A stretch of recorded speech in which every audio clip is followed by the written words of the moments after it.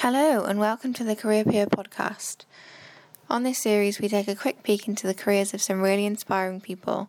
We learn about what drove them to get the careers they have today, the challenges they've encountered along the way and the advice they'd give young people who still question their future. This podcast is dedicated to those still trying to find their path. On the podcast today we have Natasha talking about how she landed her dream job as a professional cuddler. My name is Natasha Wicks. I'm 41 years old and I am from Surrey. I am a cuddle therapist and also a CBT therapist based in Coventry. Previously, I was just a CBT therapist, and there were often times when I felt that someone really needed a hug, but obviously there are professional limitations in place, so that wouldn't have been appropriate. However, as a cuddle therapist, it means that people can come and talk to you about whatever it is that's on their mind, and they're aware that I am also a CBT therapist. So it might not be that they want to immediately have a hug, but they know that they're in a safe space where they're able to have a hug should they want to. An article on touch therapy took Natasha from a therapist to a cuddle professional. It felt like a natural progression. I saw an article on touch therapy, platonic touch therapy, which I thought would be very interesting to read, as I'm a very tactile person in my day-to-day life, and I'm a big believer that a good hug can cure many a problem, and so it was something that I was interested in developing. Her clients go to her for all sorts of reasons, ranging from single men to married women. However, Natasha couldn't be more in love with her work. There's so many reasons, really. It's not one thing, because it's such a different variety of people that come to me. So my clients range from 18 all the way up to in their 80s. I have more males than females, but it's a mixed bag. I have some trans people, I have people that identify as all different things, and so everyone's got their different reasons. And a lot of the time people are in relationships. I think that a common misconception would be that it's lonely people who don't have a partner in their lives, potentially, sort of lonely old men, that kind of thing. And it couldn't be further from the truth. I get a lot of mums, they give hugs all the time, but they don't often get hugs. And they're not very good at putting their needs first and saying what they want. And I mean, the same token, I get sort of, dads, heads of family that have, they wouldn't dream of putting their needs above their kids or their wife or, whoever. They have to be the strong one and take care of everyone. And they just want a safe space where they can go, oh, do you know what, I'm really struggling. I'm not doing very well. I feel inadequate. I feel sad. I feel scared. Without worrying anyone or letting anyone feel, that they've let them down. You genuinely do end up having a friendship with people. It's so rewarding. It's honestly the best job I've ever had. I love it. Founder and lead coach at The Career Coach, Ros Toynbee, advises young people to do something they enjoy. I've been a career coach for 17 years. I've worked with people at all ages and stages of their careers in that time.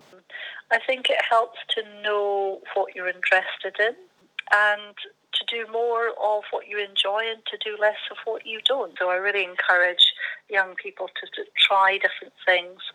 If something looks interesting, see if you can do some work experience. See if you can talk to 2 or 3 people who do that job. COVID-19 has meant that Natasha can't do her job as she usually would. However, she has found a way around it. Obviously, because of the pandemic, we're not able to have the face-to-face contact, so the cuddle therapy is suffering because of that. But I am still offering video calls with clients, new and regular, where we're able to have a face-to-face and a dialogue and to connect and have that safe space where people can talk to me. Even though we can't physically have a hug, we're still able to connect. So with previous clients, regular clients, that we're building on the relationship that we already have, and with clients that they're new, we are starting a relationship so that when the lockdown restrictions are lifted, they will already feel super comfortable about coming to me to have a hug. As Natasha works from home, she has had to adapt her home and her workspace to make the sessions COVID safe. So COVID-19 has had obviously huge repercussions on my profession. There was a period after the first lockdown, before the second lockdown, where things had returned to a relative level of normality.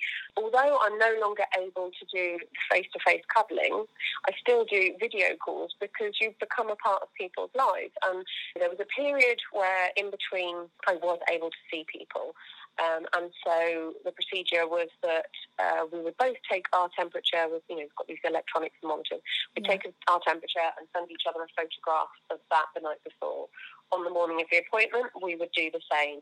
And then when the client arrives on the doorstep, take our temperatures, sort of in front of each other, anti-back our hands, we're wearing a mask the whole time, and we would go through. And I've got two sofas in my living room. I have a fabric one, and I also have a leather one.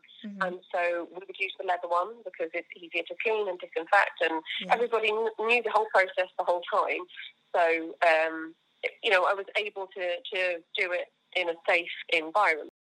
Natasha has certain rules that all her clients need to follow in order to keep both parties safe. Any way that it's appropriate to touch a child is appropriate for us.